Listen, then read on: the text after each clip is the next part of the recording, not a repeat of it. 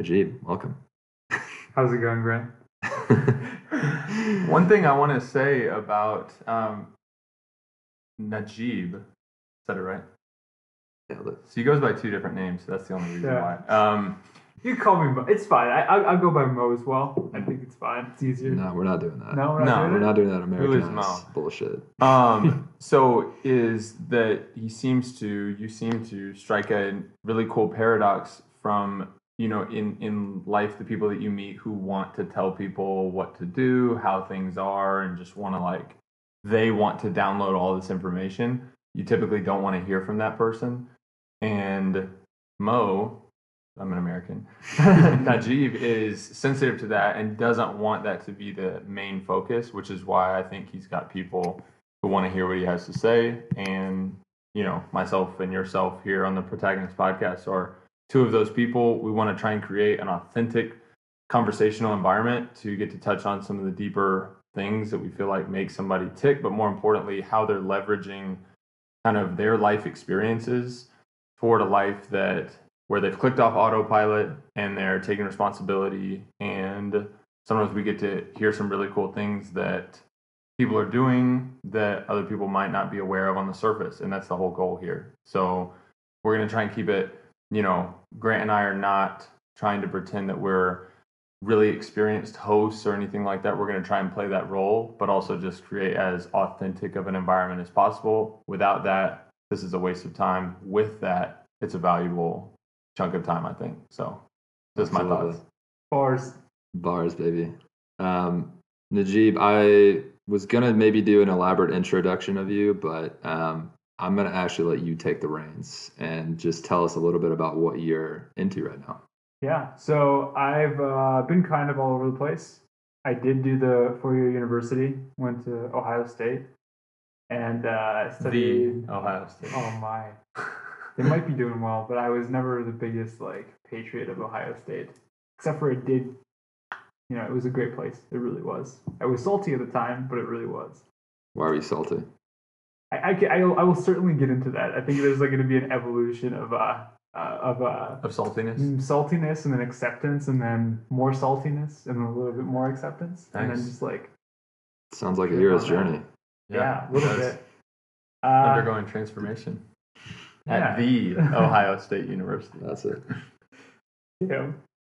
Yeah. So I went to Ohio State. I was there for quite a while. I'm technically still there in different ways. So I studied computer science, math, and physics, and I did many other things along the way, like dance, genetics, and I think that kind of illustrates how all over the. I mean, it's not really that all over the place, but I was pretty all over the place in school because I really didn't know what it was that I wanted to do, and I sort of navigated towards things that were the easiest that came to me the most naturally, and there wasn't a one-to-one correspondence between easiest and actually satisfying and gratifying at all, and there was a lot of issues there. But I've not graduated. I'm still doing some classes there, doing some math, but I've been working, just doing some Mimi tech things, and I think what I'm focused on right now is really understanding the things that are important to me, so that I can take all of this sort of pent up. I don't even know if it's aggression or pent up desire to act towards something that's going to last. I don't quite know what that is, but that's sort of the underlying person I am currently. Yeah. And before we dive into those ambitions, because I've heard some of them and they're incredible, how did you pick your initial major going into college? How did you know where to start, and what was the process for you jumping around and getting 3 different majors? I mean, that's insane. So, full disclosure, the physics is a minor. Okay. Skipped out on that one. Slacker. Yeah, but I went in with math, and it was because math has been very kind to me. I'll put it lightly. So it was sort of one of those things where it was actually one of the tools that let me sort of take the reins, right? I was in, I believe, the early stages of high school, And this goes back a little bit further, but one of the recurring themes in my development is questioning why certain things are the way that they are. And one of the things that came to attention while I was in school was why am I in this like particular program? Why am I not allowed to take multiple courses of the same subject in high school? Why is it required that the curriculum tell me to do this and not this? And I said, okay, I'm just gonna ask. I'm literally gonna walk up to I think it was like my counselor at the time, and I was like, hey, what do you think of this? I'm going to double up on math. And he was like, no, it's like halfway through the semester. Why would I let you do that? And I was like, I'll show you why. I had a good enough track record to that point because a large part of my identity then was like doing well in school. So I kind of was like, I was doing well and on good enough terms with my current math teacher, which was like some geometry class. And I was like, hey, what do you think of this idea? And for whatever reason, she took the bet on me. She was like, I think it's fine. Just go talk to the instructor teaching algebra or whatever it was. And if he says yes, you can do it. And I literally was like, hey, dude, this is what I want to do. And I like, there's something very interesting here. It's like, I was so convinced that I could do it, and there was no doubt in my mind. Regardless of how hard it actually might have been, I was like, maybe I was like actually stupid. I was just like, I literally need to do this. It was that important to me because it was like the only thing that was like really going on in my life. I was in high school. Wow. And I don't know. He saw it, and he was like, sure. So I literally went in halfway through the year. I took the final for the first half of the semester. It was miserable. It was terrible. I was like, wait, what is this? I didn't even know what this is. He handed me like a pile of notes and was like, okay, go do it. He said you could do it. And I was like, okay, it's time. And I kind of went through the process, and I don't think I did super well in the exam, but for whatever reason, he was just like, you're like in my books, right? You're just like, you put in the effort, and I know what you'll do. Make it up to me next semester.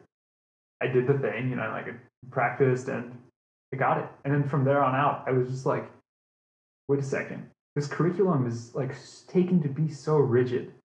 Why is it that way? And then I just literally from there on out, I was like the annoying kid in high school who was just like making up the curriculum as I went. And it was very, very directed to math. Wow. You're like an analytical teacher's worst nightmare. Oh yeah. Oh yeah. I mean, it was annoying for the counselors. Like the counselors got annoyed with me too, and I was just like, why? I actually at a certain point I was like, I don't even care. I should be able to have agency over this decision, and furthermore, you should be supporting me, right? It's like this kid is super interested in this thing. Like, why are we gonna like tell him not to do it just because it's gonna be annoying and some paperwork? Yeah. So what's that about? Dude, let me ask. I don't know if you're gonna touch on it, then we'll just like save it for later. Yeah. But I don't want to miss this because I actually want to know what is it that caused you to have that resiliency or that like laser focus, that like undaunted approach to like without the fear of like failure. You said I didn't care if they said no, I was going to do it basically. And you hear stories of resolve like that from an athlete or an inventor or whatever, where like the option of it not working doesn't compute. It's not one of the options to them. But you can't fake that. Or maybe you can. That hasn't worked for me. I'll just say that. Like trying to pretend to be that focused, that it's like it gyps the system, and then the person's like they can tell that it's not authentic or something. But like, why for you do you think that it was that at a young age? You're talking to adults about that, which is, socially that's a hard thing to do, at least for a lot of younger kids, to like talk to an adult about something serious like that. So like, how did that happen? I think the short answer is I was angry. Okay. Which is like, now that I think about it very clearly, the reason why I didn't care about the consequences or think how difficult it was because I was enraged. Like, have you ever been so like pissed off with something that you just like nothing else computes? It's like the single point of focus is like the thing that you're upset about. Yeah. Yeah. So it was that. It was like, wow. And it was very, I mean, it was like not for the healthiest of reasons, because it was mostly pride driven. It was just like, hey, there's people who are younger than I am taking these classes. Why am I in a class behind? It was like some trivial stuff like that, but that's like really like it like cut me as a, Right. like kind of. It was just like, no, I literally won't let this happen. And that was the one of those points where I was like, I will try to exercise control, and I need this to change. I need at least to address this, because I will just be fuming and nothing's gonna happen. Wow. So anger. Yeah, And I think it's interesting. Like, have you guys seen the MJ documentary? of course. Yeah. So I watched it, like, I guess kind of recently. And now that I'm actively thinking about this, he would create stories, right? Right. Reasons. And I think it was like, it kind of eluded me how that would be so compelling. But if I think about it now, I've done a similar thing, right? I was creating the story, which might have been artificial and superficial, but the realness was the anger. I was just like, I can't. This is injustice. If I don't do something about this, it's like against who I am. Wow. I think that it's an interesting point to call out, because I think how we've been defining what a protagonist is in a lot of ways is someone who recognizes when things are happening on autopilot, or things are just like, basically protagonist kind of identifies when things are just trending along and being provided like you're being provided a script for you to follow. And it sounds like you recognize that there was just these kind of things that were happening in life that were just kind of bullshit. Like, there was no real reason why you can't take 2 math classes. There's not a physical reason, a logical reason why you couldn't. But it had to be compelling enough for you to stand up and like go against the momentum of the status quo. And so, like, why was it math, you think, that was that spark for you to kind of resist the large momentum of like a bureaucratic high school education system? It's because that was a large part of a facet to my identity. I think something I'll come back to as well is, when I was younger, intellect was king. It's part of how I was raised. It was part of being a first gen, like in the United States, right? First gen immigrant in the United States. It was like, lay low, study hard, and that's predicated on some kind of intellect. So it was, in a weird way, the system that I was trying to succeed in, like attacking the thing that was going to let me succeed. It was kind of paradoxical, and that's where the anger was coming from. But if I go one step back, and I really, like, I don't want to do this in like reverse chronological order, but like logically, the thing that makes sense is to address why and what kind of, like, why intellect played the role and what kind of role did it play. So like I said, I came here when I was 2.5 years old. I mean, you're not even consciously aware of things at that age, but you are developing language, which we talk about that. I love that stuff. And you came here from where? From Pakistan. Yeah, I was born there, 96, good old days, and came here, not specifically here, but New York, then California, then Texas, actually, specifically Dallas, and then went to Ohio for God knows why. And how did you move from city to city? What was the cause of that? Family. It was like, there's like someone who receives you in New York because they're like super hyped, and they'll like come to you, and then we drive across country to California because that's where my family was. They're in like LA and the like up and coming parts. Like, side note, my parents had the opportunity to buy a house in California for, I think it was like $60,000, and they went back to that area recently, and it was like $1.5 million. Wow. And they were just like, wait. So just a side note. But anyway, yeah, family there, family in Texas, and then finally family that the Texas family knew in Ohio. And I landed in the northeastern corner of Ohio, right next to where LeBron was from, which is, Akron area. Yeah. And yeah, so. LeBron's our next podcast guest. I think so. Yeah. He has to be. Yeah. He's next up. And yeah, so I was there, and I grew up basically with this mentality, like I said, of laying low. There was this feeling that, A, we're new here. Like you don't want to make too much noise. You make too much noise, there's a chance that we get sent back for something. It was like it's like an irrational fear. My parents worked literally as hard as they possibly could to get here, and the last thing they want to do is for their kid or themselves to like make a small mistake and be sent back, right? And the thing was, you don't want to make too much noise, and the only way to succeed now is through education.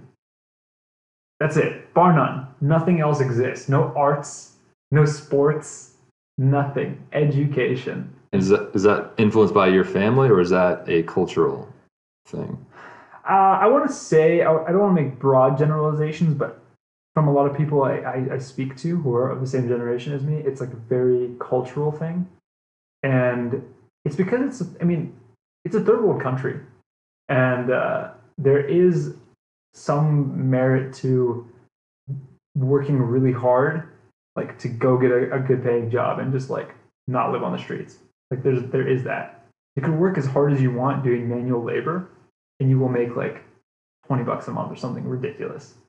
And my parents, they've seen this, they've lived it. My parents have seen it, and they don't want that for their kids. So there's like that problem of coming to grips with that. I didn't come to that until way later, but regardless, it was focus on your studies, and that's like how I grew up. I didn't really do any sports until high school because it was just like, what is that even about? I had literally no concept of that being a thing that I would ever do.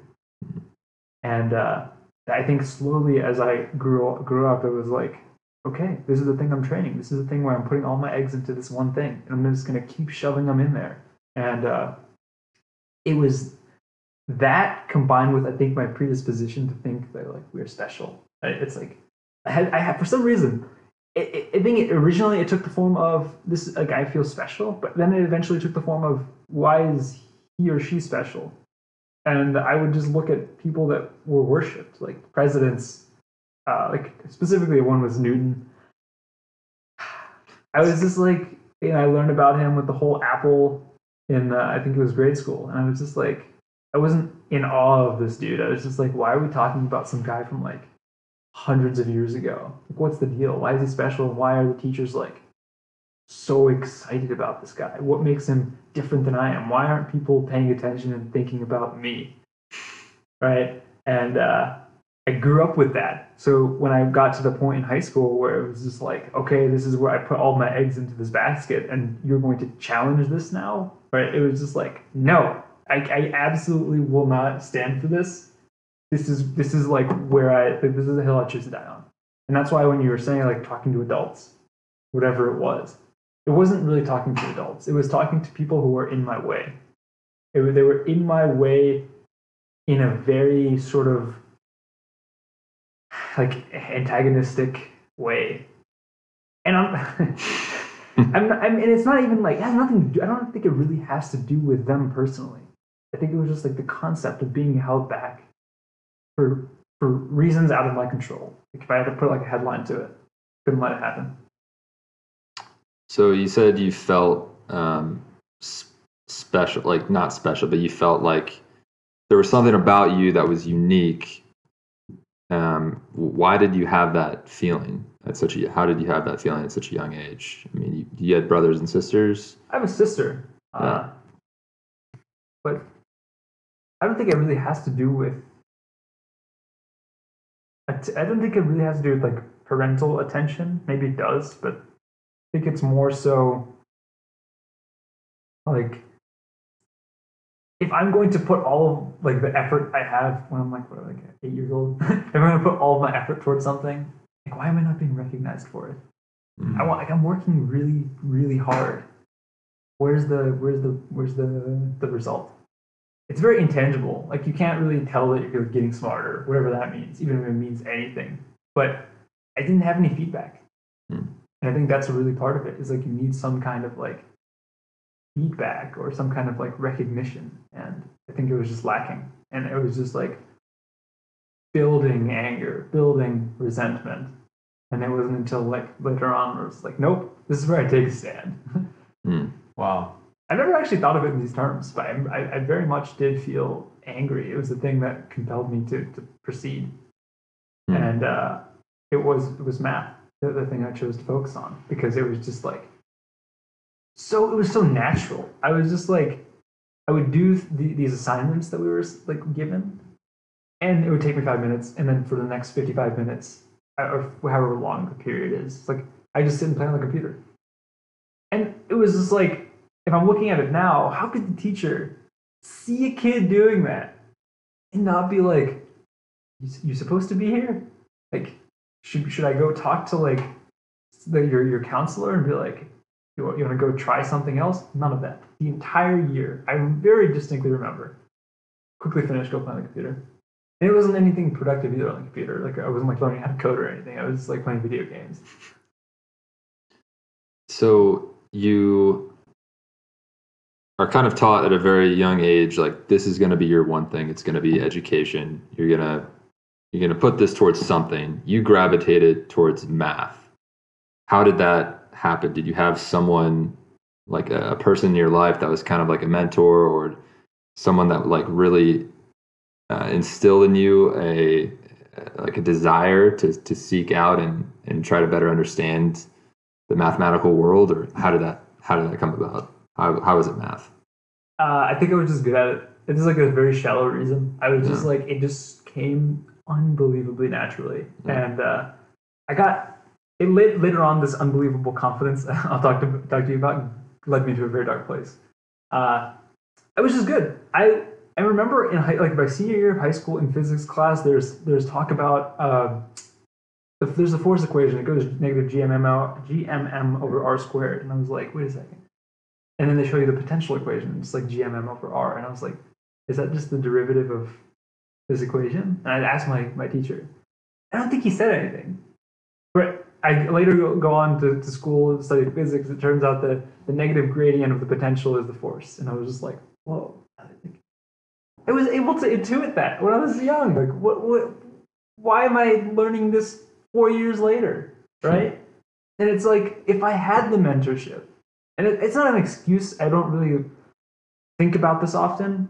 I just sometimes, it's just like, if I had been directed and had the mentorship, where would I be? I don't know.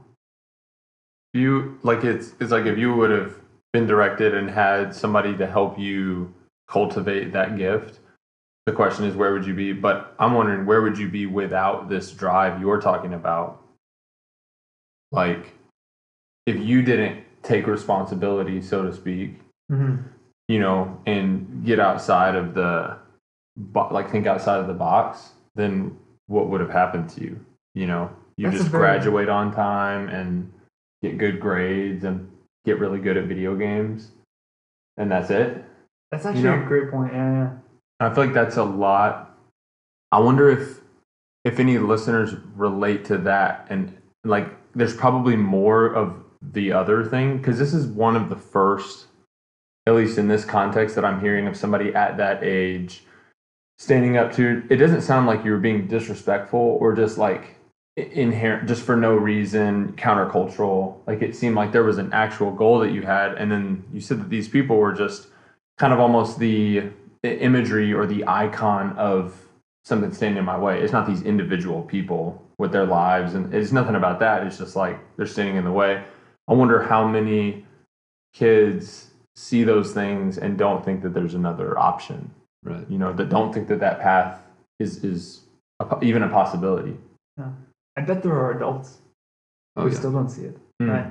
And I think that you mentioned this. I'm actually very grateful in retrospect. I'd rather have been woken up than to just be succeeding and mindlessly doing something. Not that it was necessarily going to be mindless. It's just like, I didn't feel aware and in control until I took the stand. Wow. Right? So it's just like, I mean, imagine betting your entire, like all of your life's effort on one thing. And it's just like, that's too many eggs in one basket to not be upset. Dude, yeah. Yeah, and I'm just like, and if I really think about it, ever since, skepticism all over the place. There has never been a moment since where I've just taken something at face value. It's like, why has this been there? And it might not have even been this like articulate or like intentional, but why is this there? Does it have to be this way? Is it there for a good reason? It's beautiful. And you said once you broke outside the mold of this system that was telling you had to study a certain set of classes, you had to take a certain set of classes. You're like, no, let me go talk to the administrators. Let me go talk to my teacher. They ended up accepting your proposal, and then you said from that point on, you it just became second nature. You're continuing to question everything at that point. Yeah. What were some other examples of things you began to question after that? Well, I mean, for the rest of the time in high school, I started going to the university, right, for some of my classes. That's like one very vivid example. It's just like, no, I'm literally not even going to stay here anymore. Why can't I do this? And it was like, again, pieces of useful information that were literally out of the realm of my like comprehension were given to me. Serendipity, almost. And it was like, okay, I'm going to go do that. It was literally, I think, not only was it being skeptical of the current like sort of status quo, but it was also being more receptive to a random opportunity that might come by, because it was like those opportunities used to have less validity because they were different than what I was used to. Yeah, your eyes were kind of open now to Yeah. the opportunities that were coming. Yeah, I mean that's like one example the following year, and then another example was I actually went to do like a summer school at a university, and that was a real moment of growth, because that's the moment, well, not moment, but sort of time period where the intellectual me, the me who thought I was special, was like challenged a bit and was like, oh, wait a second, maybe I'm not the bee's knees. Maybe Newton was Newton for a very particular reason, and that was a rude awakening.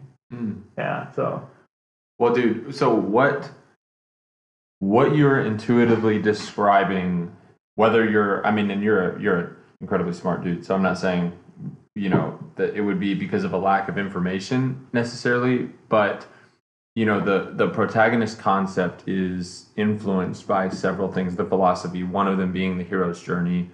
And in each, truly great story where, the protagonist undergoes this transformation, what you're talking about takes place where the antagonist is either a force, or it's an individual person, or it manifests in different ways, but it's always the focus of that is always for you to just like remain as you are. It's not necessarily for the protagonist not to do a good thing, because you can do good things. I don't think you're doing anything morally wrong to finish your math, play video games quietly in the corner, go to your next class. Like, there's nothing wrong with that. And I think that, at least what you're describing, not to psychoanalyze it, but it's this beautiful picture of, at a young age, intuitively knowing that you're meant for more. And then at that moment, it's like your clock starts. And, from that moment forward, you can't go back, because you've already risked too much. Like, there's too much on the table at that point. You said, I've already put so many eggs into this basket. I cannot fail if failure means not trying. You can and will fail in the journey, in that process, but not, you can't go backwards. So this is incredibly compelling for me. It's really interesting that it happened at such a young age for you. I feel like, I wonder if your transition coming from another country and some of the dynamics that you've had to experience, you growing up way faster than a typical American kid who is told they're special. You don't have to find that out actually intuitively and believe that. You're told by your parents, everything you do is so amazing. Artwork that sucks is hung on the fridge. All that kind of thing, and it contributes to this idea that no matter what I do, I'm special, I'm amazing, I'm unique. And it seems like you're almost saying the opposite. Not that people don't have uniqueness and things like that, but it seemed like you were saying, why, are these people being celebrated? Nothing against them. I didn't feel like you were saying, I hate those people, or they're my now arch enemies, like fellow classmates, but you're just saying, like, why is this system set up this way? And then you sought to challenge it. And this is an incredible kind of start to this journey of like, wow, that's what's at stake, but this is the reward, is potential, like this, awareness of this happening, then you can't go back. Yeah. Yeah, there really is a once you've seen whatever it is, you cannot unsee it. Right. Going back would just be it's impossible because I would be living a lie. I would straight up be living a lie. Wow. And that's compelling. There's nothing more compelling than being honest to yourself. Mm. And I think that's like the thing I started off with like I'm trying to figure out what is this sort of compelling thing to do. It's difficult because it's somehow trying to externally define my set of actions towards some goal that are in a line with the person who I have become. That's I think it's a very difficult task given that I'm changing all the time to sort of settle in and like focus on a target. Yeah, yeah. Well, it sounds like you're saying it. In other words, correct me if I'm wrong. To remain congruent to the person that you are and the person that you're becoming in real time is a challenge. Yeah. As opposed to, it's easier to be an avatar who's static and never changes, responds the same way to each situation. Your true self is hidden somewhere in here, but you're out here, you're doing the right thing, you're doing what you're supposed to be doing, you're playing by the rules, things like that. That's a safer existence. But then, once that's exposed, you can either kind of hide, I guess, and become bitter and make excuses and, kind of embody this, victim mentality. I don't want to say that there are not people who are victims of things and trauma and things like that. So not wanting to be dismissive of that, but it seems like there's this identity centered around, that. And then it seems like there's an identity centered around, if you want to say progress or transformation. And that's what you're touching on is what we're trying to get words for and language for to embody this protagonist mindset. And it's when faced with those two options, it's choosing the path of most resistance. And so I just feel like you're sharing your journey so authentically and it's verifying, which is very exciting for me, one, to get to hear from you and learn and grow, but also that we're on the right track with what we're trying to do and see. Are there others who have felt this way, who are experiencing this kind of thing and have chosen the path of most resistance and have suffered for it, Right. I like to think about what if both of those teachers in this case just said no. And I was like, yeah, I shot my shot, I'm going back, pack my bags. Yeah, maybe it was, what was I thinking? Yeah. Like, yeah. It could have happened. 50-50 maybe, right? And it's kind of beautiful that it worked out for me, but that's not always the case. And I think I can't even sort of fathom, right, being the person I am right now, what would have happened if they had said no. Wow. I don't know. And it's like kind of scary leaving it up to that kind of chance. And that's why I mean, being who I am now, it's like a no is just a no. It doesn't mean anything. It's like, move on. Like, a no is a no right now, right? Tomorrow, maybe it'll be a yes. And I think that's hope. That really is rooted in hope. But the thing that, like, the imagery that I have right now for someone who's, like, listening and not knowing whether to, like, take the step and be like, ask the question or, like, make the move, whatever it is. It's like, there's this picture of the hermit crab. There's a shell, like a big shell over there. It's empty, and then there's a tiny shell that you're in. Right? You have to crawl out of there and expose your like soft little body and try to get to that shell. That's one problem. And now in my head, the evolution of that problem is now there's another crab right over here who's also looking at it. Right? It doesn't have to be a zero-sum game. Maybe that crab shell is bigger than yours and you go for that one. But there is a risk to crawling out being exposed. And the hardest thing to do for me, and this is one of the two things I said, I was saying, lay low, right? And go study. That was like my identity. The lay low part is so drilled into like the deep recesses of my brain that every time I'm in the process of running for a new shell, like my claw is just like latched on to the one that I was in, and it's not until it like cracks that I can actually move on. Wow. And I think the metaphor is unreal because that's how I've sort of progressed in my life. The decisions seem to be of more and more consequence and more difficult to make because the shells are bigger and bigger, right? But it's not until, and this is because maybe I'm just it's difficult for me to learn. It's not until I like destroy the shell, like there is no possibility of going back, that I move on. Wow. But there's danger in that, right? It's like if I become like super self-destructive after those teachers say no to me. I don't think I mean, the consequences weren't dire enough for that to matter, but I'm sure for some people it feels that way. Yeah. And I think the thing to remember is that you can do it sustainably. You don't have to crush your like sense of safety and move on. Wow. Like maybe the strategy is to literally pick up your shell, move as close as possible to the other one, and then do it. Right? I just have a difficult time like learning this because I have to like literally eliminate every single sense of security to make the move. Wow. But sometimes that's what it takes, right? Yeah. I mean, how do you decide? I don't know. Yeah.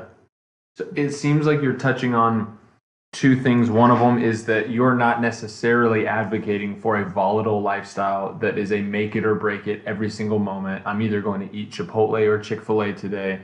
This decision defines me. You're saying it doesn't have to be that. No. Like you can take on information, make decisions, know that each one doesn't define you. So there's that. But then there's also this other side that you're saying, but it's not important to recognize the reality that there are make it or break it moments. Yeah. And for you, you're describing a potential make it or break it moment where you can take the path of least resistance. You can kind of stay in your box, stay in your shell, so to speak, and ride that one out as long as you want. Maybe that one lasts for a long time and you stay kind of limited in that. You outgrow it potentially, to keep with the metaphor. Or you leave that one behind, you're fully exposed, you're talking to adults, which the reason I keep bringing that up is that's incredible that at that age, you're talking to an adult about what your path should look like and willing to face resistance there. So that already requires a burn the boat mentality. And you're saying that is, in a sense, a make it or break it moment. All of them shame you. Who do you think you are? You think you're better than get back? Yeah. Like that kind of thing happens. That's a huge restructuring of how you see yourself, maybe what you think about what it's like to step out. And I just want to point out for people who might be listening, and I'd love to hear what you would say to them. What do you say to somebody? You said a no is a no right now, but it's because you've experienced that. What about somebody who doesn't have hope? They put themselves out there. They were shut down, you know, and now there's a deep fear. There's a trauma associated with stepping out and burning the boats, so to speak. Yeah. I think the way to proceed if I were in that situation, and I've been there again many times, Of course. is to take the sustainable approach. It's to seek out tiny no's, right? And then build up the bigger ones, and then bigger ones, and then bigger ones, until you're just like, wait a second, this isn't life and death, right? This is just like, this is another version of what I was just doing. Just because this person says no to me doesn't mean it's the end of the world. That's hard to accept. It's hard not to feel, but trust me, if you do it enough, if you've been told no enough and you've been okay afterwards, which if you ask for an extra refill on your drink and they say no, you're like, okay, have a good day. That's it. And then maybe next day it's like, can I have an extra burger? Like the guy in the TED Talk. No, it's okay. Maybe the next day it's like, hey, how you doing? You want to have like a coffee? No. Next person. Hey, you want to have a coffee? Yeah, sure. All it takes is one of those instances to be a yes, and then you're just like, wow, I'm back. Let's do it. Let's do the next thing. And I think that's the beauty. Is it's a very sustainable approach. Is because I love that, you're increasing your tolerance, and not only are you increasing your tolerance, but it's a law of large numbers.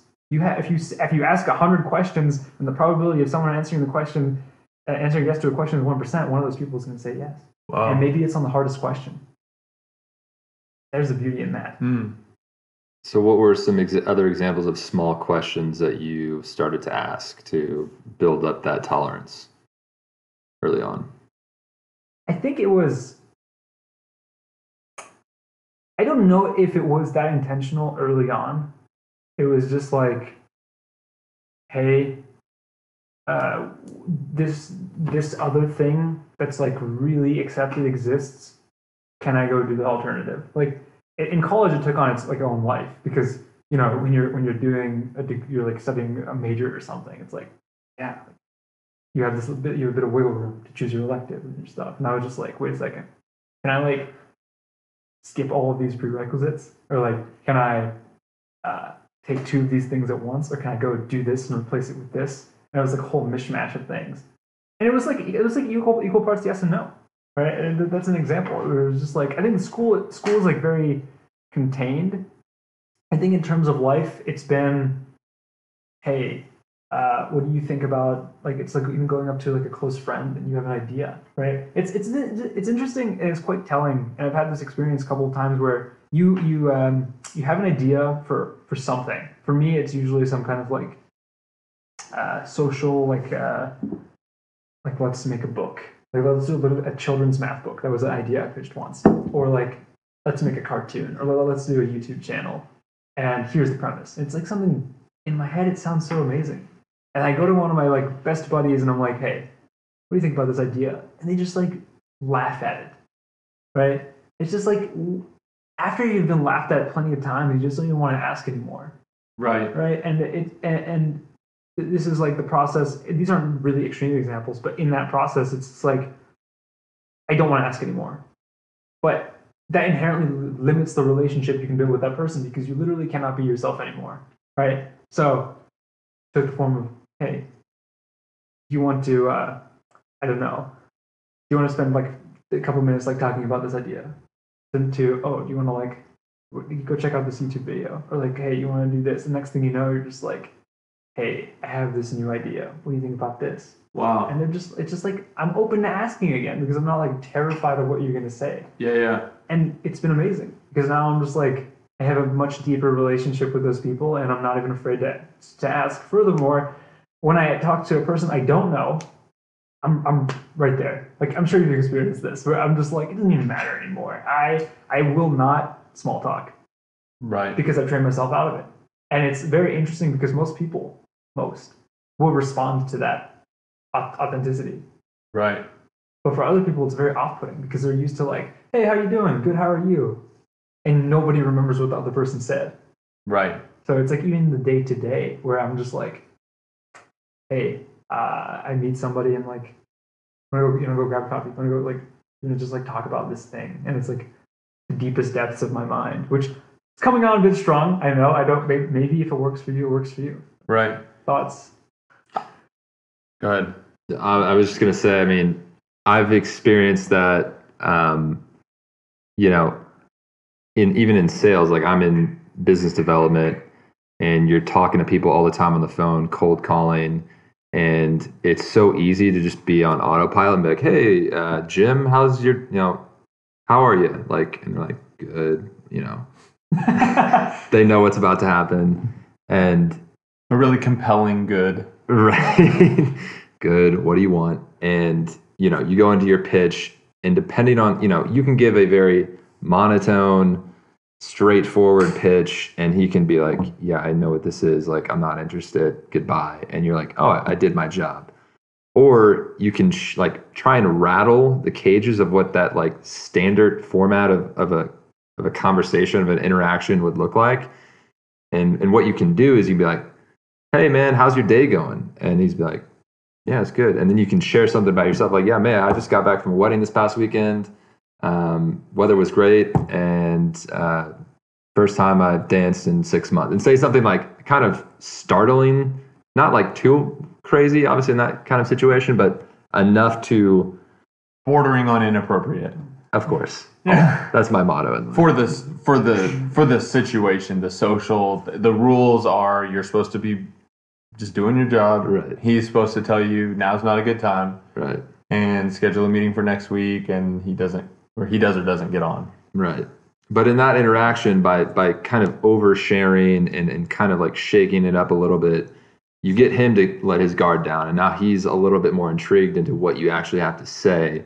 This is all kind of like psychology, and to an extent, and it's been talked about in different like trainings I've taken and different like sales books I've read. But like what you're saying is similar. Like instead of just going up, meeting someone at a random bar and be like, hey, like, how are you? Or, whatever, like the standard thing, like, what do you do? Just be like, hey, what are you really passionate about? Like, what are you afraid of, maybe even, or something that's like outlandish. Hey, what are you afraid of? Is it me? Okay, I figured.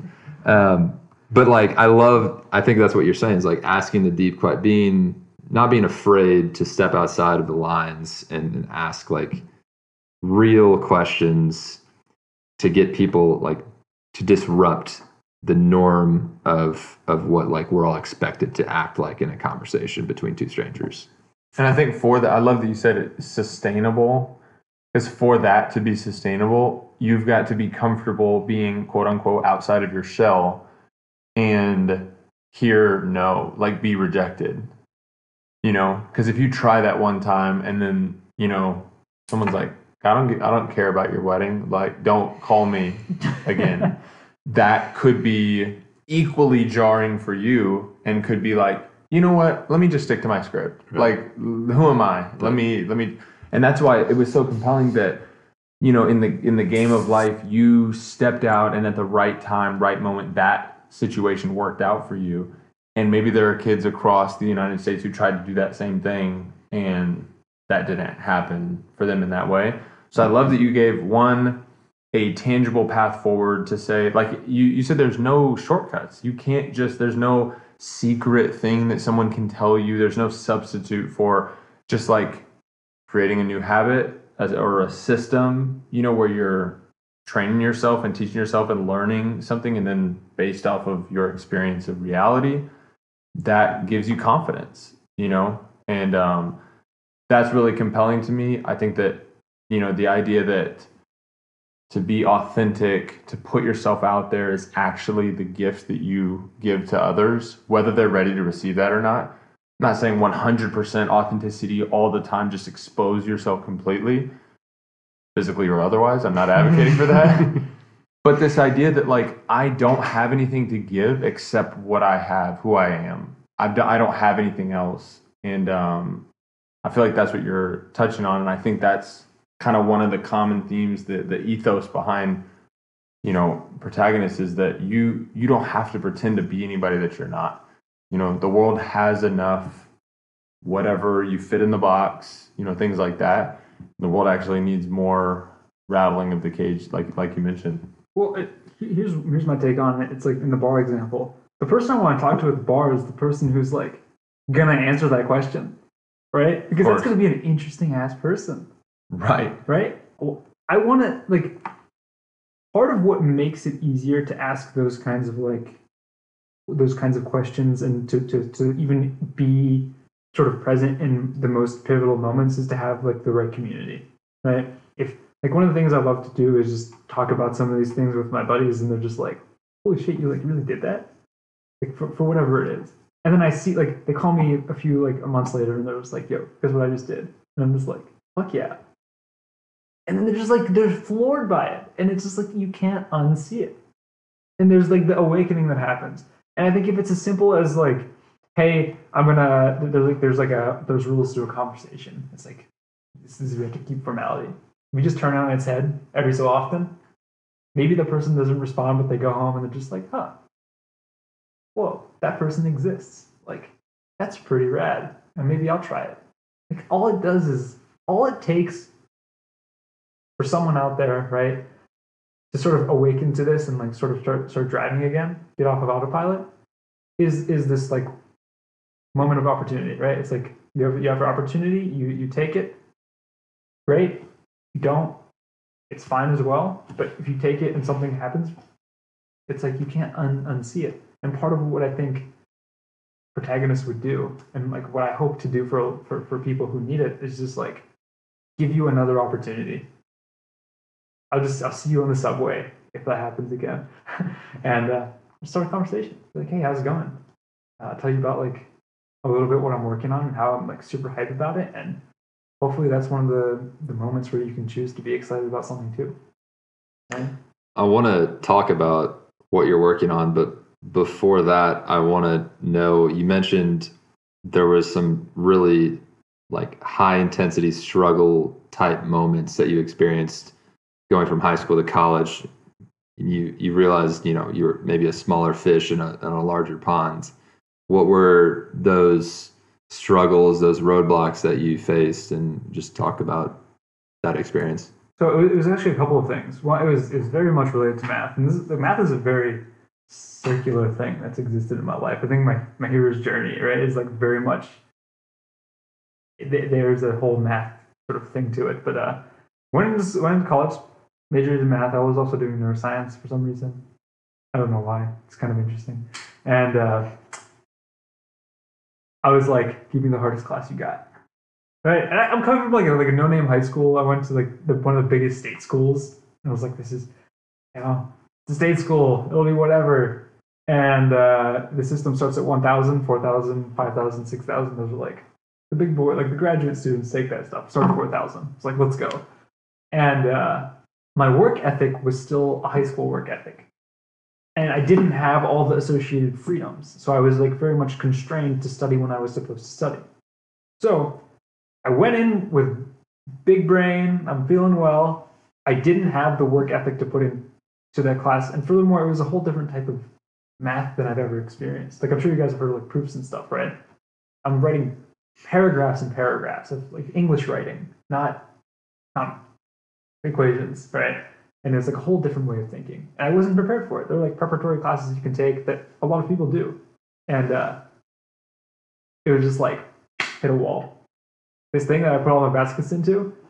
And so like you take a basket of eggs and slam them against a brick wall. That's what it really felt like. I was in the darkest depths I've ever had been to that point. And it was just like, I remember very vividly having gotten my first exam back. It was like a D or something. It was like the first low grade I've ever gotten in my life. And it was like, oh shit, what? And I was just like roaming around. And I was like, I could go become a bus driver and be happy right now. Straight up, I was just like, that's what I'm good enough for. That's how I felt. And then I was like, okay, maybe this will be fine. I'll like work hard, whatever that means. I'm gonna go talk to the professor. And I talked to a professor who told me some like weird stuff that really got into my head. It was like, there are mathematicians and there are math fans. Figure out which one you are. And I was just like, I'm probably just a fan. Maybe it's just innate. And it was always going back to like, Newton was right. Seriously, that was like the thing that was going back to. It was like, oh no, what have I done? And that's where like the chaotic journey of doing all the other stuff came from. The next thing was like physics. Physics is close enough to math. I'll go do that. Oh, shoot, physics is kind of hard too. I'll do genetics. Oh, that's kind of too boring for me. Oh, I'll go do computer science. I only have like a couple years of tuition money left. And it was just like, okay, I could finish computer science fast enough. Oh, it's good enough for me. That's literally what it was. And the thing that was still there was just like, oh, like I gave up. Wow. Right? This is like, I'm giving you like kind of like a weird picture. This was my first semester, like 2014, right? First semester of college. I dropped. I literally took the L. And I was like, okay, I've literally conceded. Like all that fight I had in me is gone. I'm in the darkest depths. Like I don't care anymore. I stopped going to like classes and stuff. I did that for a year to follow, and then it wasn't until my third year where I was just like, I don't know how it happened actually. It was just like it was still in my head. It was like in my head. Like, dude, you quit. Like, why did you quit? Seriously, like why? Like what was the reason? You afraid? You're afraid? Like you didn't even finish. You literally quit after getting like the second, like or third homework after the first exam back. What's that about? Like, do you really believe? Do you want to believe that it's innate? Can you believe? Can you accept that it's innate? Like what is that about? And Again, it was a pivotal moment. I was just like, I'm gonna register for it again. Same one. Like 3 years later almost. And at this point, I'm literally like, I'm not gonna graduate on time if I take this. Like, not only am I not gonna graduate on time, but it's 5 credits. Like a typical class is 3, so I'm like paying for extra, however many like thousands of dollars or whatever it ends up being. And not only that, but I decided to do it with the next hard one in the sequence. So I did 2 at the same time again. It was like a parallel in my mind. It was like I'm gonna go back to that. And the difference is I can't conflate not working hard for not being good enough. Mm. And I think it was that. It was like that concept I slowly naturally came to. I was just like, let me think back to when I failed and assess what was the true shortcoming. And the true shortcoming, the main difference between every time before and then, was I did not put in the amount of work that was merited. Mm. And I blamed all the surrounding things, but never considered that one. Wow. I do it, first exam, 50%. Straight up. Like it was just not, it wasn't happening for me. Right? And I was like, no, I'm not gonna quit this time. And I worked twice as hard for the next one. 70%. Twice as hard. And literally exponential. I was like on this every day, laying down, dreaming of this stuff. Work harder.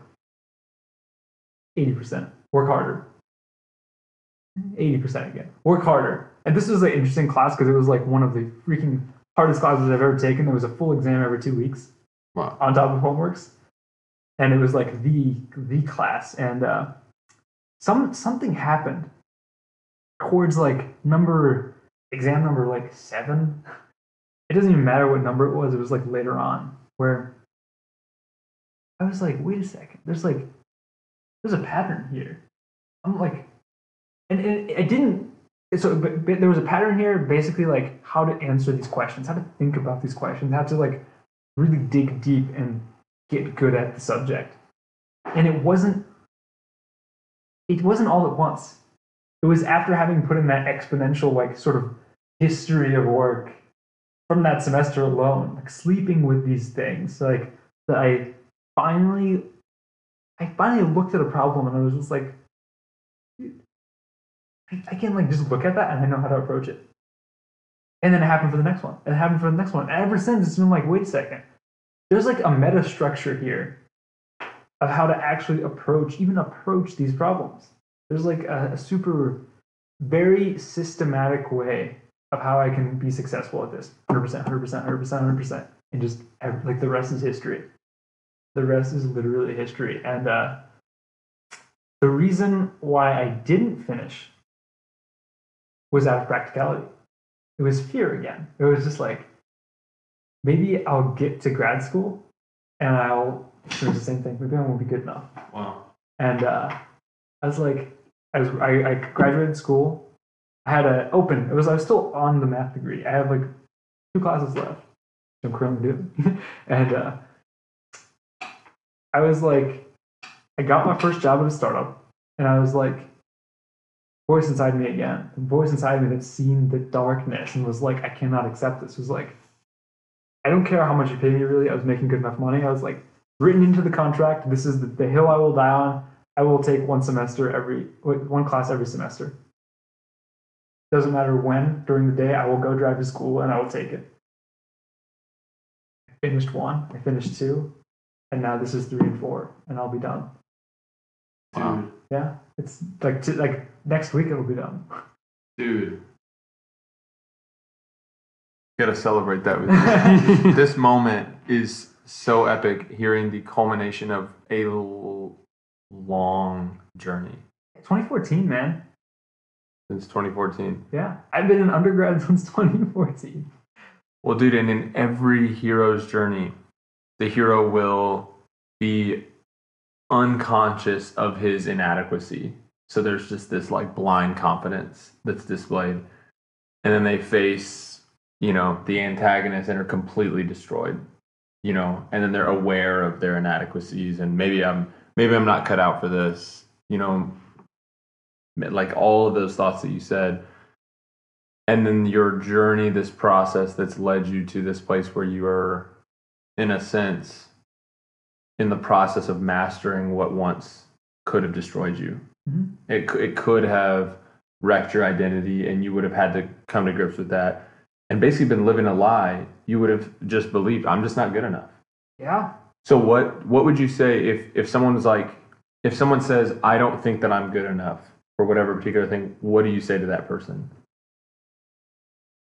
Like, well, is it like you've heard it before, like, whether you think you can or can't, Yeah. either one is true.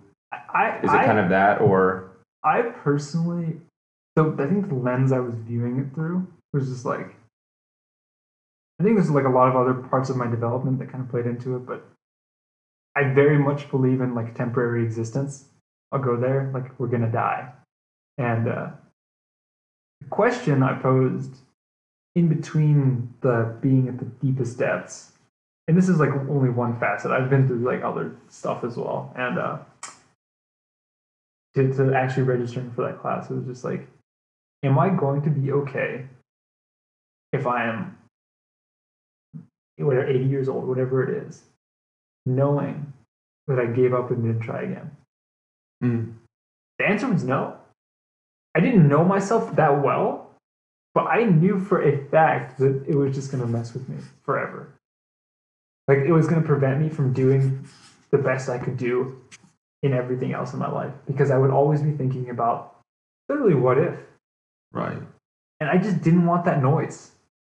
I was literally like, I need to eliminate, even if I fail again, I tried. I need to eliminate the possibility of having that noise in my head. But you did fail again. You got a 50% on the first test you took the second time around. Yeah. And how did you push past that? Because that's a confirmed fear. That's a fear confirmed. Yeah. I was right. Turns out I got even worse, or whatever. Yeah, it turns out it was a fuck up. Yeah. Yeah. So how did you have like I couldn't let it happen. Like straight up. It was so jarring to my identity. At this point I was still very much just like thinking of being the person that was like the intellectual. And it was too tied to that. I was like, can't be real. Can't be real. I just didn't try hard enough. Work harder. Did you, at any point, I know you've mentioned that word identity a couple times. Did you ever give up that identity to actually like succeed? Like, was that a initial like seeing yourself as the intellectual who just like crushes things without trying? Yeah, Did you have to give that up to get like? That's a good. You point. mentioned that. What are you no longer? You don't see yourself any longer as the intellectual guy, and you see yourself as now somebody with a resilient work ethic, or what was that? So it's interesting because I've told like the initial part of like the intellectualism was rooted in that everybody is the same.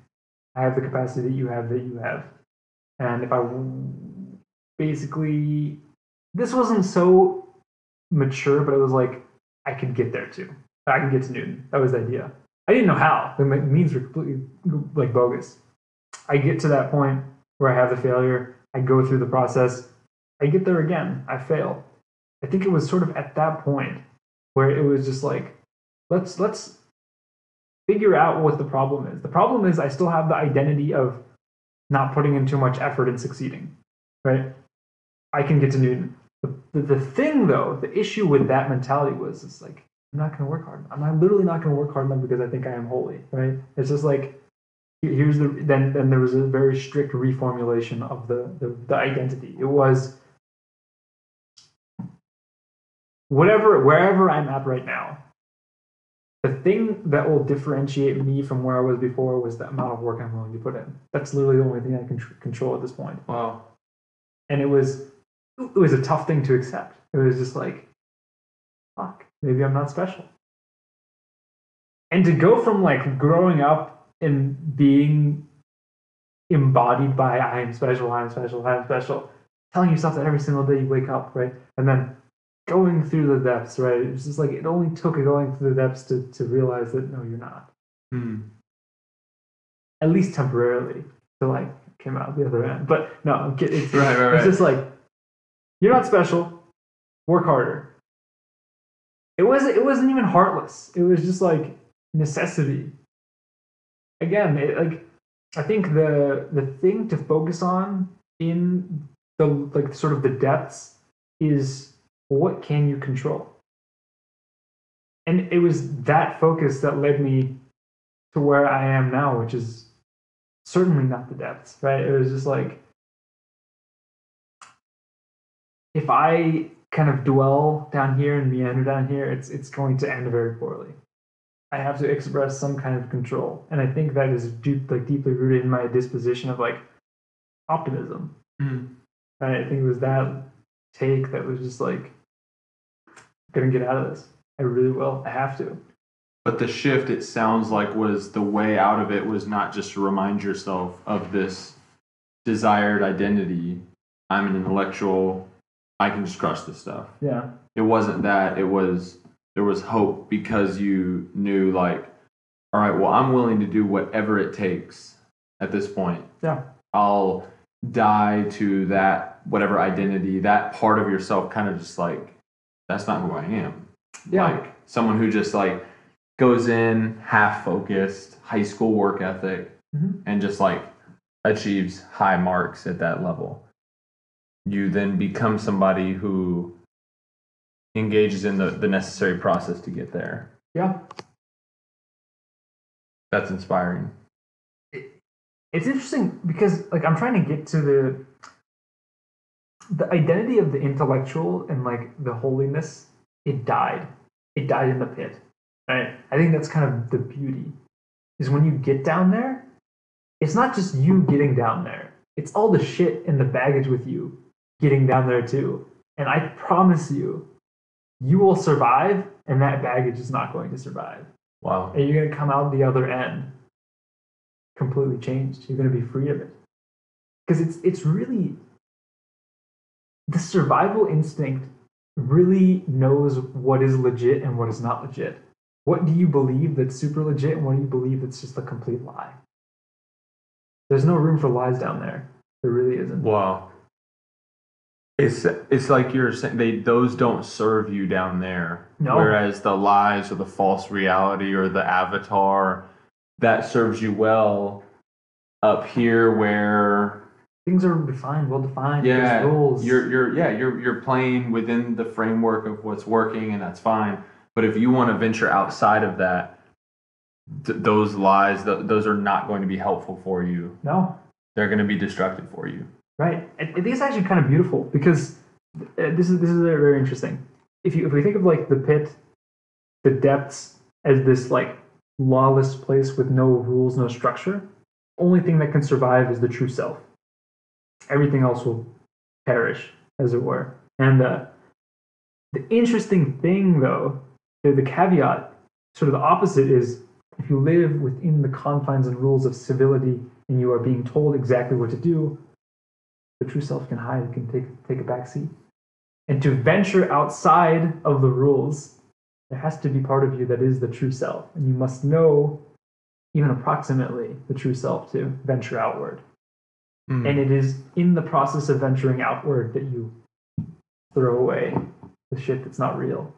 It's only then that you can do that, because otherwise it's going to be there. It's going to be safeguarded with all the other security. I'm curious what like you mentioned a couple times, you had to take ownership of kind of your autonomy in deciding what was real and what was not. And your junior year, you're like, you know what, I'm going to try this again. Like, I'm not going to accept this narrative that I'm telling myself that I'm not capable. Like, what inspired that framework of thought?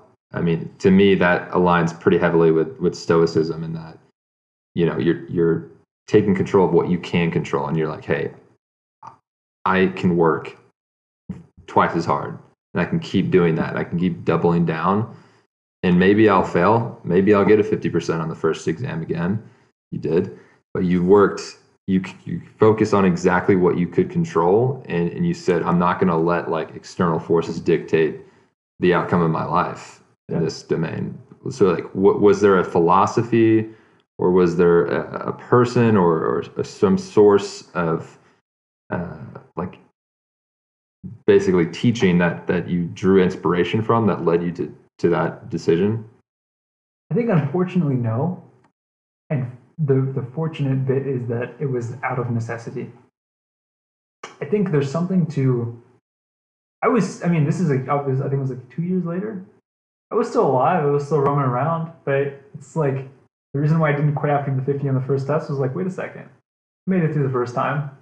I'm still here. Interesting. We good. We'll try it again. Right? It wasn't that peaceful, but it was just like, it's not life and death. It's really not.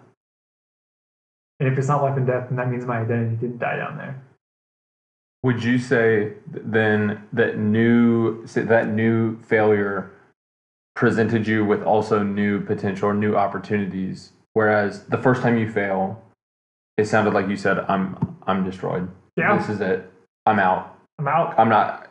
This is who I wanted to be, who I thought I had the potential to be. That's not who I am. I'm going to choose another path, a path of least, whatever's easiest. Path of least resistance, straight up. Yeah. So it was calling to you. And then now, though, that you've had more information, you know that there's that voice saying, I'm not going to let you rest. I'm always going to remind you of like that moment.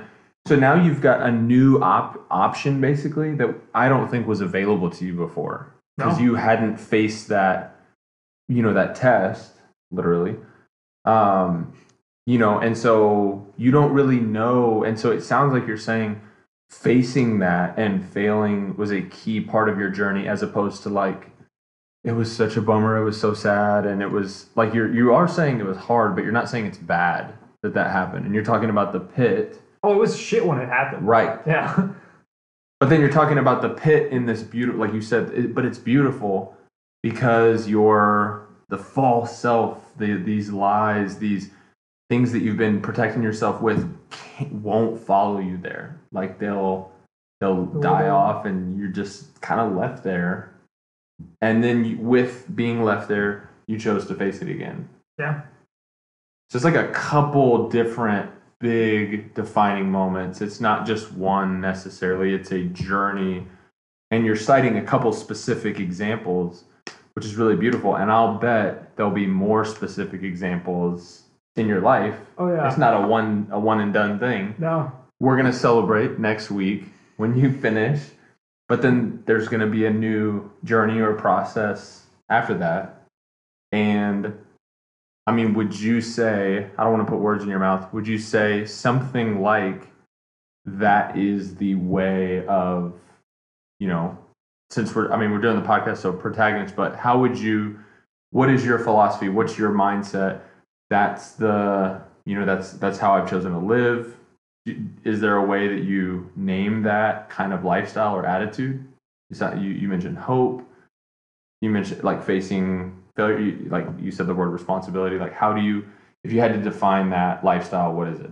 So before I answer, I don't want to go too long. You can't, but it's just like those were like the trivial ones in my example, in my opinion, rather, in my life. There was one June of this year that was, I think the pit you go back to, it evolves, right? It evolves as you get older, you get more experiences. Your beliefs change. The one I was in the most recently was the actual one of serious consequence. What I was telling you before was just like school. Like, it's a very contained system. Like what happens when you're outside of school and you experience the pit. Right. Because the rules are very clear and cut in school. This is how you do well, this is how you don't do well. In life, don't know, right? Especially with me going in being very skeptical, there was no real way for me to assess how successful I was. Money was not the answer. Relationships were not the answer. Not that it shouldn't be, but like at the time it wasn't. It was just like a mission, utility for something. I don't know what it is, therefore I have no real metric. And the thing that got me there, and this was the scariest one, this to date, this is the deepest I've ever been. It was a matter of reality. It was what is real, what is not. There's an interesting, I forget who, this might be Descartes. He writes something called Meditations, and in it he's an older man, maybe in his 40s, and he's on his like chair with his pipe, and he's just like, okay, I've lived everything I need to live. I've experienced everything I need to experience. This could be bullshit, by the way. This is my interpretation. Full disclosure. And he was like, I'm going to assess every single thing. I'm going to assess whether every single thing I can perceive is real or not. Is the world I am seeing with my eyes real? I don't know. Is the world that I'm experiencing with my hands real? I don't know. Are the relationships that I built real? I don't know. Is this conscious existence real? I don't know. And so there's this very, very deep sense of, and I think again it was intellectualism. Like at this point, I'm like 24. I was 23. This was right before my birthday, and I took on the game. I literally took on the meditation game, which it is not a game I suggest. It was if I were to describe it, there is this thing inside of me which is undying. It is this ego of the intellect is my identity. It had a super fast muscle car, and it was driving down the highway at like 200 miles per hour. And I was just here watching it run away, right? And the questions I was asking were, quote, rational. It was like, okay, I am perceiving this experience, this internal mental experience. Is that mental experience different than the experience I would have if I were out in the world? Answer is no. Okay, proceed. Is this thing real if the interface is completely identical? I don't know. Proceed. It was just like that. I kept sitting there. I was literally in a room meditating. And one of the conclusions I finally got to was, what if I'm asleep? I don't mean to be too woo-woo and whimsical about this, but in my real mind, there was a very, very seemingly reasonable question of whether or not I was in base reality. Right? It was just like, I took it a bit too seriously. And that was the point where I was just like I was jolted awake. I think the way I see it, it was like I was on the head of a needle. Everywhere I looked, I was literally looking into the pit. Darkness. There was like this infinitesimal point I was standing on, illuminating outwards. And it was that point where I had the decision to make. I accept the conclusions of this rational thought, quote, rational thought, or I don't. I trust the driver in the 200 mile per hour muscle car running away with all of things that is me. Or I say, go, like, it's fine, sleep, I am here, I'm still here. I don't know if I'm conveying this well or not, but it was literally a matter of what is my belief of the perception, like what is my perception in the belief of what is real and not. And I was just gonna say, I think it's worth noting at this time you have not done psychedelics before. No. This is completely sober. This is completely sober. I was in a meditative state where this was all visual, and it was very real. It was viscerally real. I had a decision whether or not I wanted to stay on the point of that needle or I wanted to dive into the depths. And it literally chose to exert control. I was like, no. And the reason is because I realized if I accept the conclusions of those thoughts, if I even accept those thoughts as being reasonable thoughts or rational thoughts, I have given that intellectualism full control of my life. Wow. Full control over my life, and I have to accept the consequences. And I didn't. And the reason I didn't is because I went back to math. Literally, I could say, for a matter of fact, math probably saved my life. There are very interesting conclusions. I mentioned Kurt Gödel. Mhm. This guy has like haunted me. It's an interesting story about, but there are there are very interesting notions in set theory where paradoxes emerge, where it's like the set of items that cannot be described in words. But I've just described it in words. How can it exist? It's rational, it's completely logical, but it has no inherent truth, right? And I was just like, wait a second, those thoughts, that idea, those rational thoughts, the intellectualism. Why am I taking it that seriously if rationality is inherently fundamentally flawed? Holy shit. And now, literally wake up. Change person forever. I am the person I am today because of that very pivotal moment. I believe I wrote it down. It was like June 23rd. And it was that moment that I think I started on my real journey, I'm properly awake now. I have my skepticism for everything. But because I am skeptical of everything, I also give everybody the benefit of the doubt. I give everything the benefit of the doubt. I have no reason to believe that the world is out to get me. I have no reason to believe that you have any ill will towards me. I have no reason to believe that the system is out to get me. But I'm not going to let it mindlessly drive me around because I mindlessly drove myself around. Wow. And I will never let that happen again. Furthermore, I have full agency now, right? I have full agency over my thoughts. And this is what I mean by that. If I record a video of myself, and this is something I actually suggest everybody do. Take a front-facing camera, and anytime you think you have like a really wonderful, thought-provoking idea, record yourself. And view that video a month later. You'll be surprised by what you encounter. You'll be like, wow, I can't believe I had true conviction in that belief. Straight up, for like 90% of my stuff, I'm just like, wow. But regardless, I take most of what I think with a grain of salt. I like to keep track of trends. I like to do things very sustainably. And furthermore, the thing that had complete agency and control over my life is eliminated. I am no longer defined by completely being intellectual. It's not healthy. It's not reality, right? I think what I'm defined by is the patterns that I choose to exude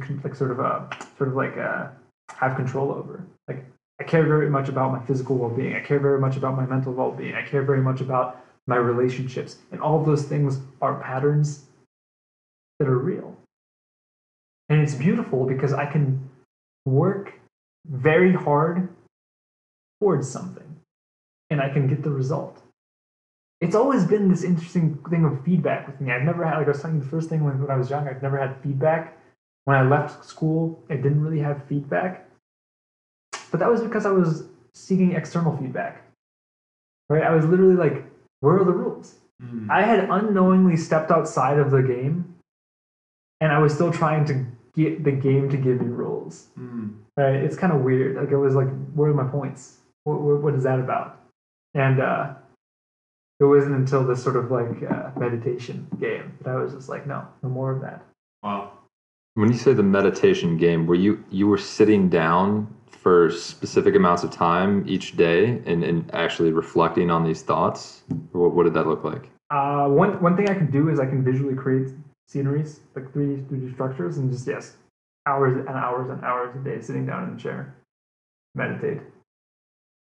And you do that you do an hour, 2 hours, 3 hours a day? What is that? I can do it. I used to be able to do it for like 16, 17 hours, like easy. And fall asleep, repeat. Dark room. Oh yeah, easily. The sense of time is eliminated. The visual brain capacity is unreal. I could literally start on one thread, 8 o'clock in the morning, not be done until like 10 p.m. Fall asleep, repeat. So this is how I know that you are an actual genius. And I'm going to say it. Is the moment, the pit moment you described initially in college, where you actually experienced like real failure. 2 years later, you reflected and you went back to that moment.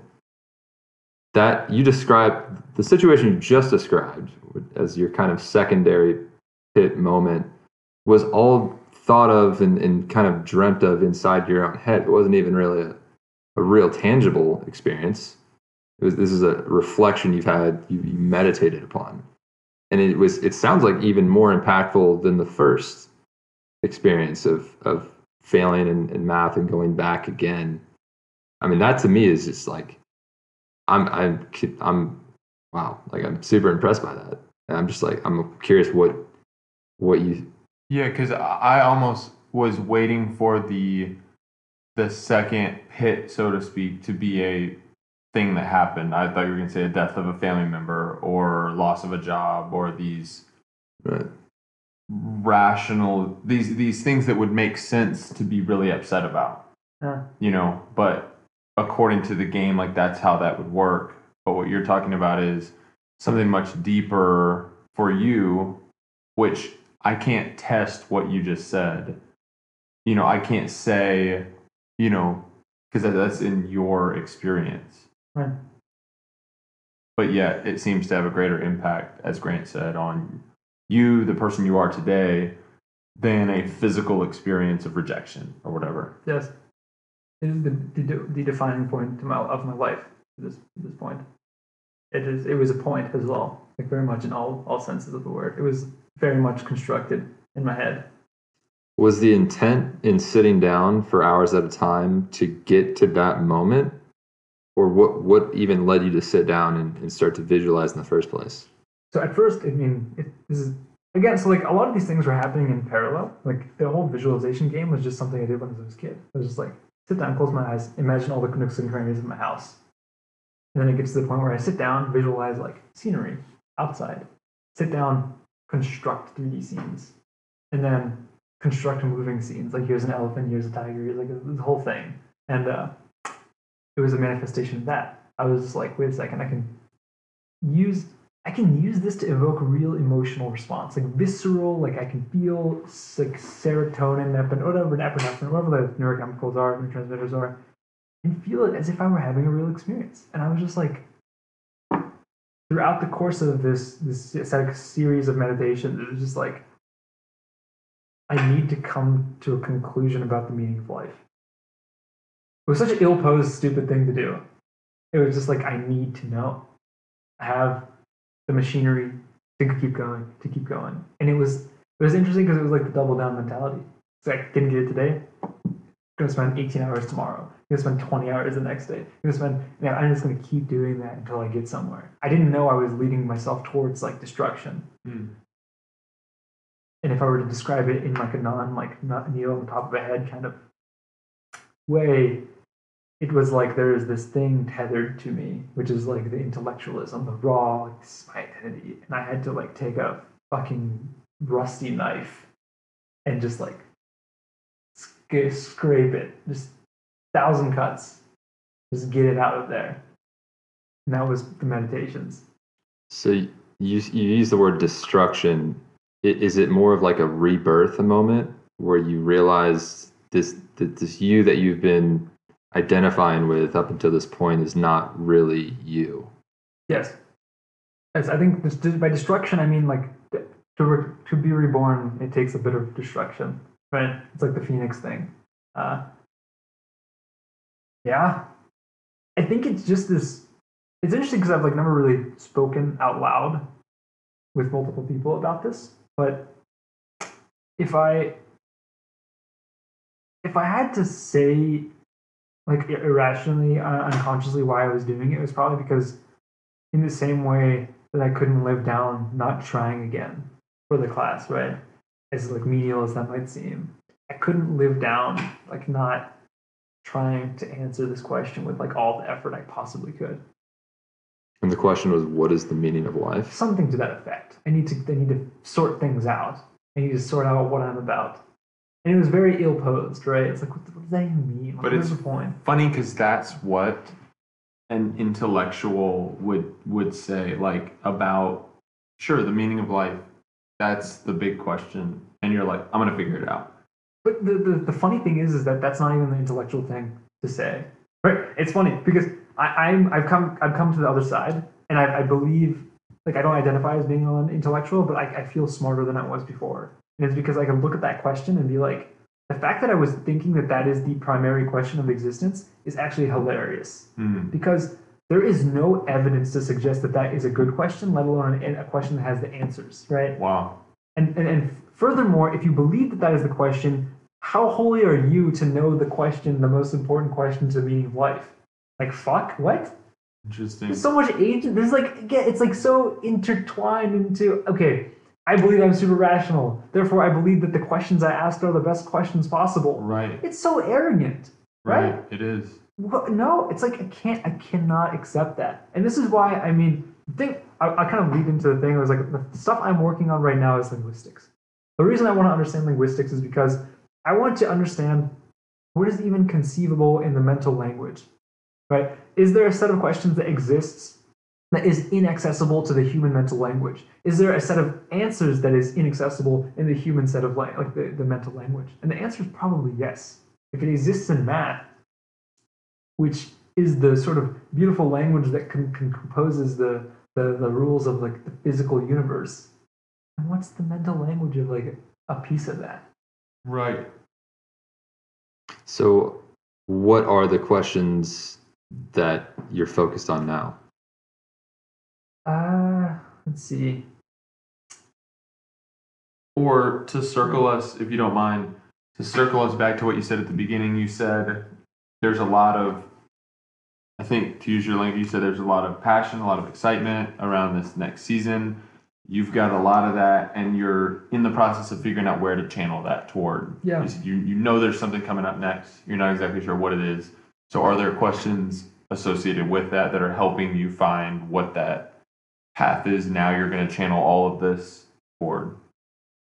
So this kind of answers, I think, both, but it's just like the question is, what am I genuinely excited about, and what am I recurringly excited about?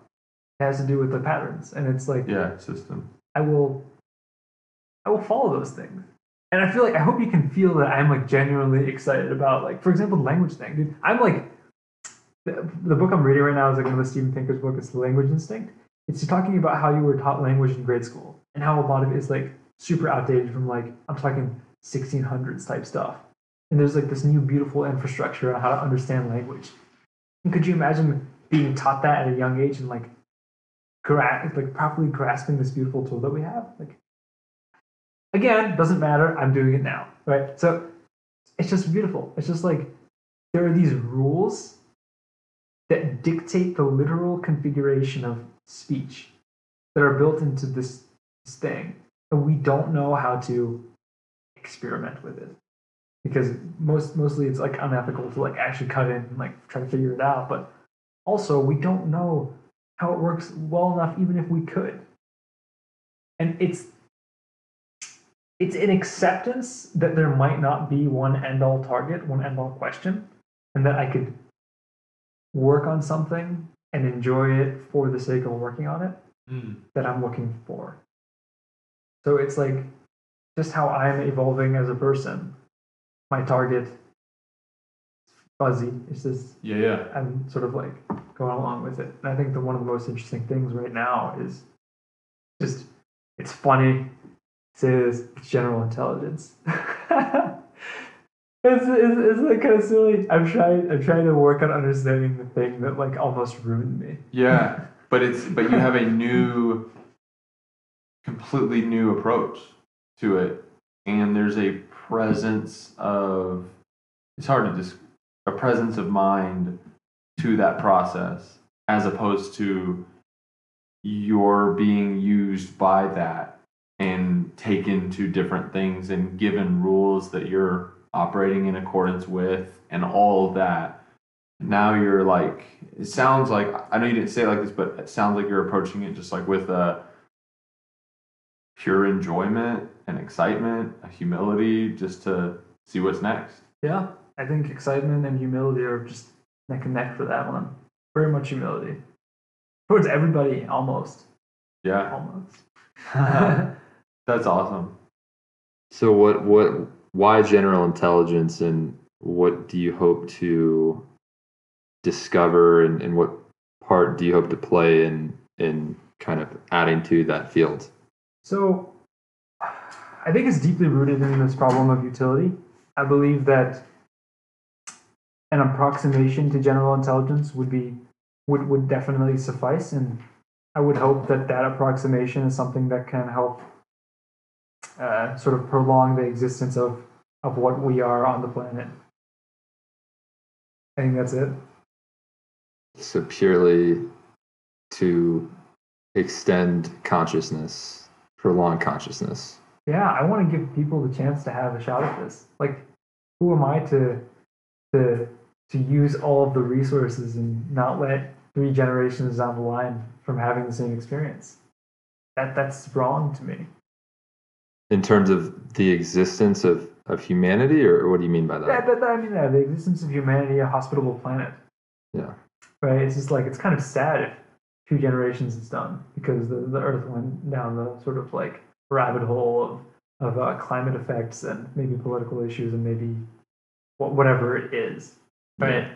Like nuclear war or something. I just feel and hope, again, it's a hope thing, that I could work on something that will actually provide enough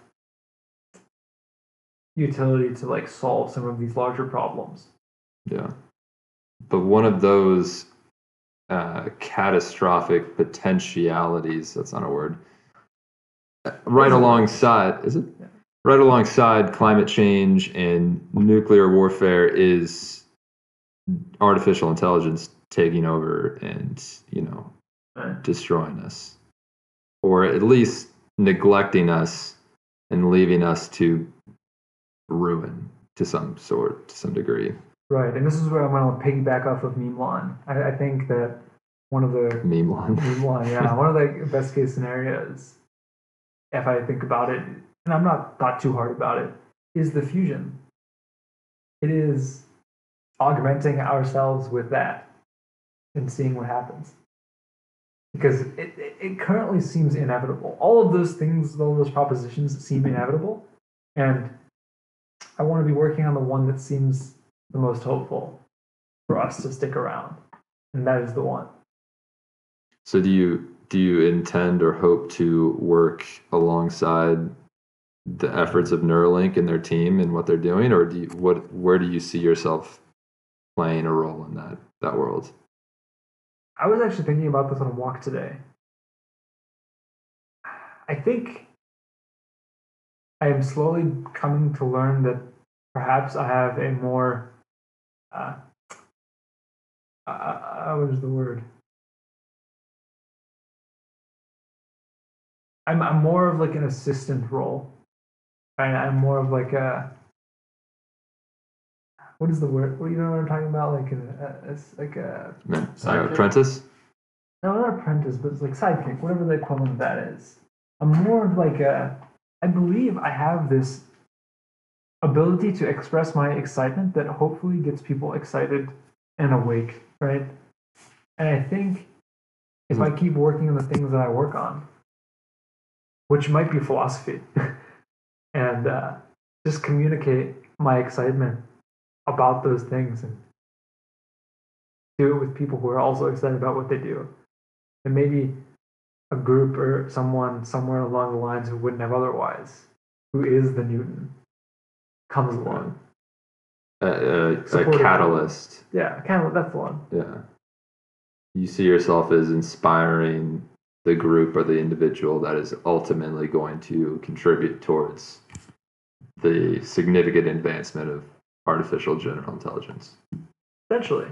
I think it's like the law of large numbers thing again, where it's like, hopefully if I help wake up 10 people or 100 people or whatever it is, maybe a fraction of them actually go on to help us live out a bit longer, peacefuler, more peacefully. So we're wrapping up, or we're approaching an hour 40. Maybe we'll conclude here, but I have 2 more questions, at least, that I'd like to ask. One is, what excites you most about the future?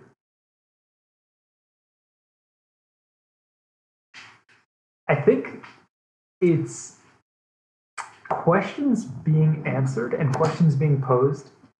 Those are the two things. Questions being answered about stuff that I've wondered about. Maybe it's consciousness. And then questions being asked that I could have never conceived. Because I think that will help me to really confirm the suspicion that I already have about existence. It's like weird evidence that when I was playing that meditation game that I was really right. The feedback. All right. Now, this is a fun one, more of a fun one, and it's random. What do you believe is true that almost nobody agrees with you on?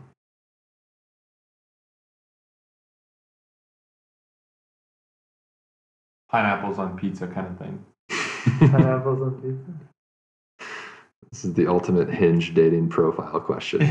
Oh, jeez. So choose wisely.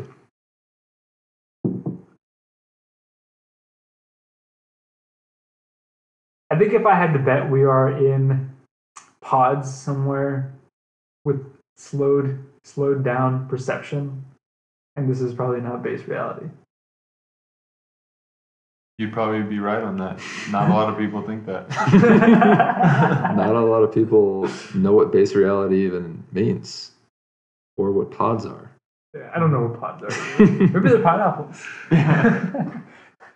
So this is not base reality. We're living in a simulation, and this is all meaningless. It's not meaningless.